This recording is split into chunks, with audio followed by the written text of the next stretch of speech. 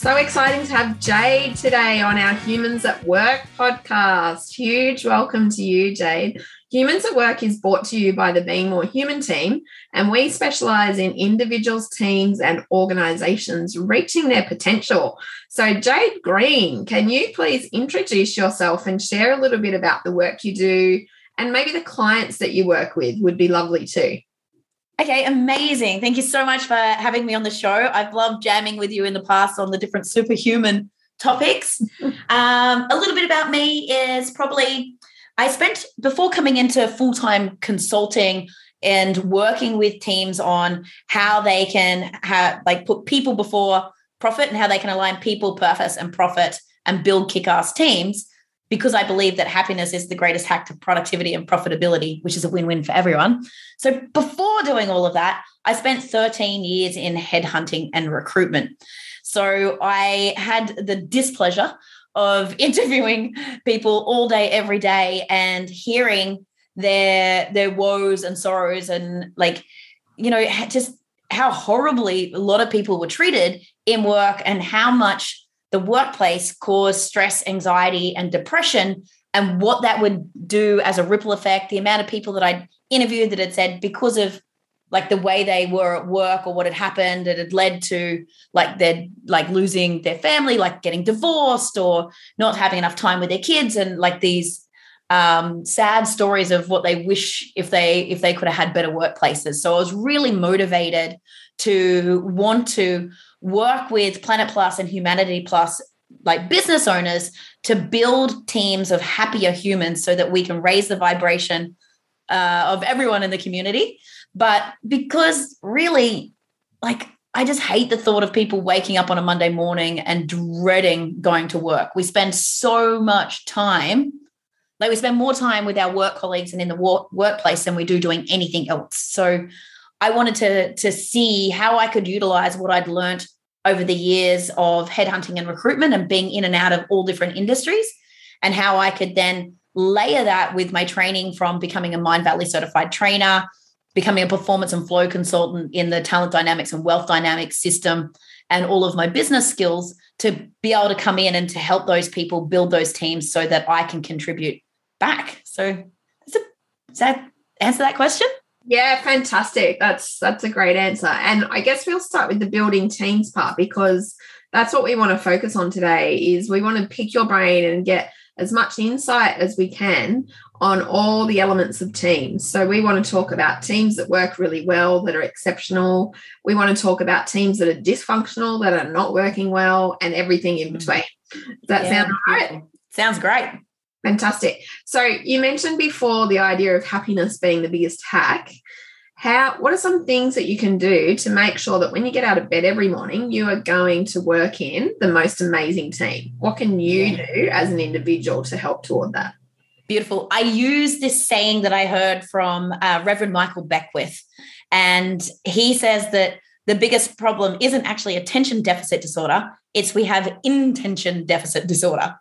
And we jump out of bed and we grab our phone and it pings a million things and all of the urgencies, and then we're instantly thrown into a reactionary state and anxiety state about what we need to do and the to-do list, and we're at the whim of the world rather than being in control. So the thing that you can do to be a better team member, and that I think if we can help educate teams and give the business owners and the leaders the skills to work with their teams so that they can set themselves up for success, ready to roll into the day with their teams. So creating a morning routine that allows you to get yourself centered and come from a spot where you can respond rather than react, and that you've cultivated your own state and energy so that you're doing your piece to not press everybody else's buttons when you walk in the door would be the number one thing. So thinking about what time you would wake up, what time you'd come, I keep my phone in airplane mode. When would you come out of airplane mode and allow yourself to start having to be in work mode? What do you need to do to set yourself up to get your energy clear, those sorts of things, so that when you start interacting, you're coming from a vibration that is calm or positive rather than that negative vibration. And what you're talking about requires a really high level of personal responsibility as well. And Yes. I think that that's interesting because personal responsibility for some people is much more challenging than for others. 100%. Some people will be listening to us right now and they'll go, yep, my morning routine. Yep, I do that. No problem. No worries. And other people will be listening. They'll be going, what? All I do is roll out of bed and press the alarm and then get dressed. Do you know what I mean? It's like, and I think that's the interesting thing about teams. There is such a wide variety of humans that you find in a team that it's not kind of a one size fits all approach, is it? No, not at all. And what I hear, like you hear a lot, like especially people that have kids and things like that, they're like, yeah, well, I got to get up. I've got to handle the kids and everything. And I totally get that. But what you can do is you can make the choice of when you get up. And I make sure that I am up an hour at least before we wake the children up so that I've got that time. So usually it's an hour and a half for me before I've got to like wake them up and get them ready for school, so that I can watch sunrise, get myself centered, drink my coffee. I set up the oil diffuser. I get the music that's going to fill the void and set the right vibration before I wake them up, so that I'm kind of curating the environment before the shitstorm starts. So I do get like everyone's got a whole bunch of other stuff, but this was something that I put into practice when I had my recruitment firm. Like everyone wanted a piece of me. Like I needed to be on from 7 o'clock in the morning because staff would be like, can't come to work. You've got interviews not happening, people you're coordinating. And I just went, well, 5 a.m. club. If I get up at 5 a.m., that gives me an hour that nobody owns me. That's my hour. And I just made that commitment that that's what I was going to do. And like you said, personal responsibility, that's sometimes hard. But it is within your control. Yeah, it is. It's totally within your control. Yeah. And I think understanding what's totally within your control is a really great step forward to being a great team member, because then you can focus on those things. Because one of the things that I see in dysfunctional teams is a lot of the blame game. And a lot of, blaming the other person for not doing something or for doing something or whatever it is. Tell us about a dysfunctional team that you might have seen or been part of or worked with, and what you might have done to try to shift them out of that dysfunction. Yeah. So a team that you probably know as well, we just had lots of different personality types. So different profiles communicate in different ways, and they need different they need to hear different things to be able to process stuff. So to give you an example, we had one team member who is seen as if you know the wealth dynamics and talent dynamics system, is a complete lord. So steel-based energy, which means they're more introverted. They take time to process things. They're slow to process. They want the data before they communicate, but also they sit more on a task-orientated system rather than a people based system. So often, especially if they're under pressure or they're thinking fast, they don't necessarily put the niceties on a communication. They're just really direct with how they say things, and they can be seen as cold, harsh, or rude, especially by someone who's on the opposite side that's quite people person. They're quite empathetic. They want to make sure that how are you? They've done the pleasantries before they communicate something, and they're a little bit more diplomatic in the way that they would ask something. And so we had a rub because we had these big people person profiles that is asking the question of who first versus this other profile which asks what first, and so different that this one thought that the other person was just fluffy and they just talk shit and they don't get to the point and they're frustrated, which makes them more direct. And the people person is like, this guy is just so bloody rude, doesn't care about anything. And it really was just that they didn't understand how they needed to hear each other. And so then there was that story, we went back to Brené Brown, the story that they're telling themselves about this guy, he's just rude because he communicates like this. And this guy, he's just an airhead because he doesn't give me any facts or details and waffles too much. And then is asking me about my day and my weekend, just doesn't he know we've got a time frame? And so they're running a story.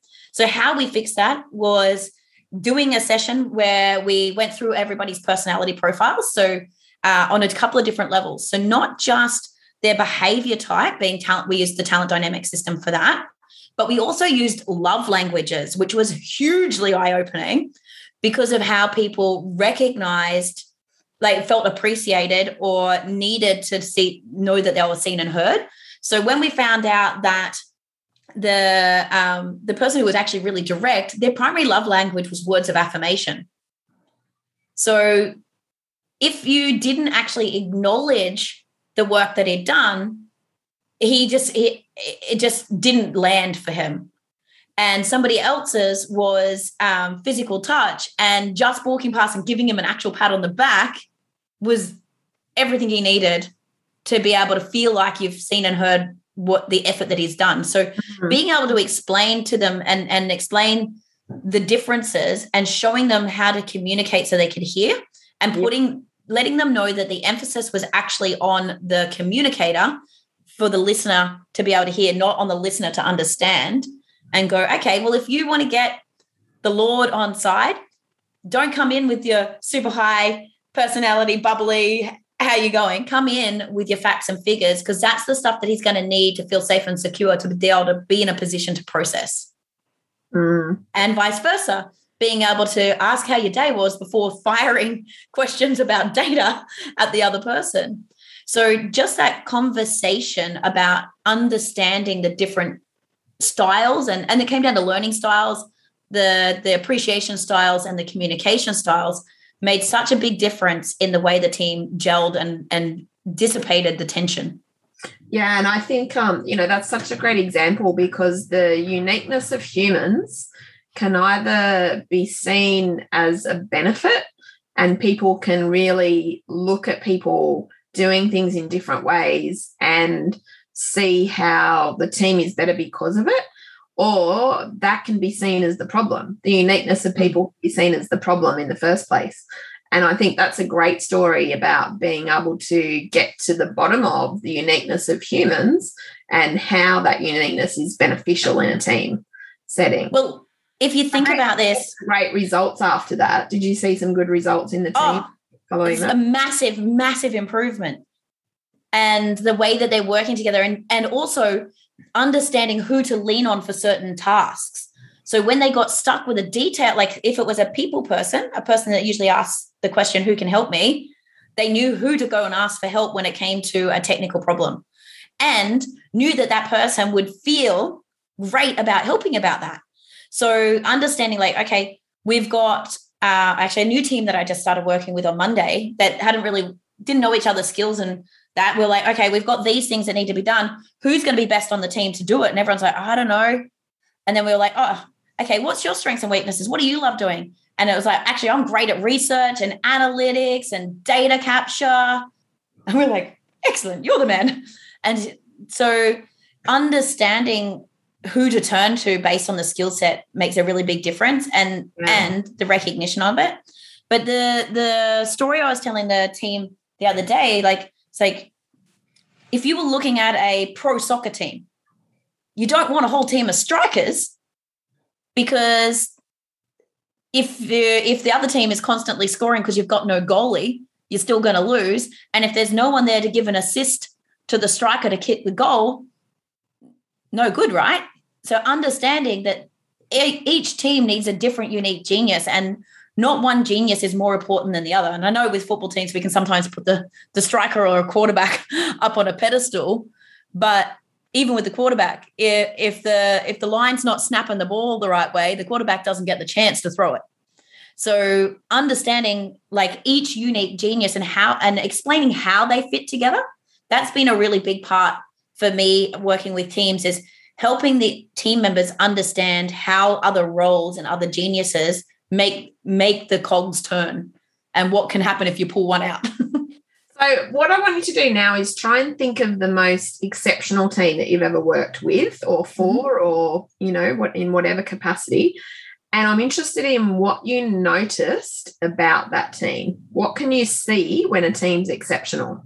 Yeah. Okay. Beautiful. So I would say that's the team that I built in Melbourne when I was running a recruitment firm down there.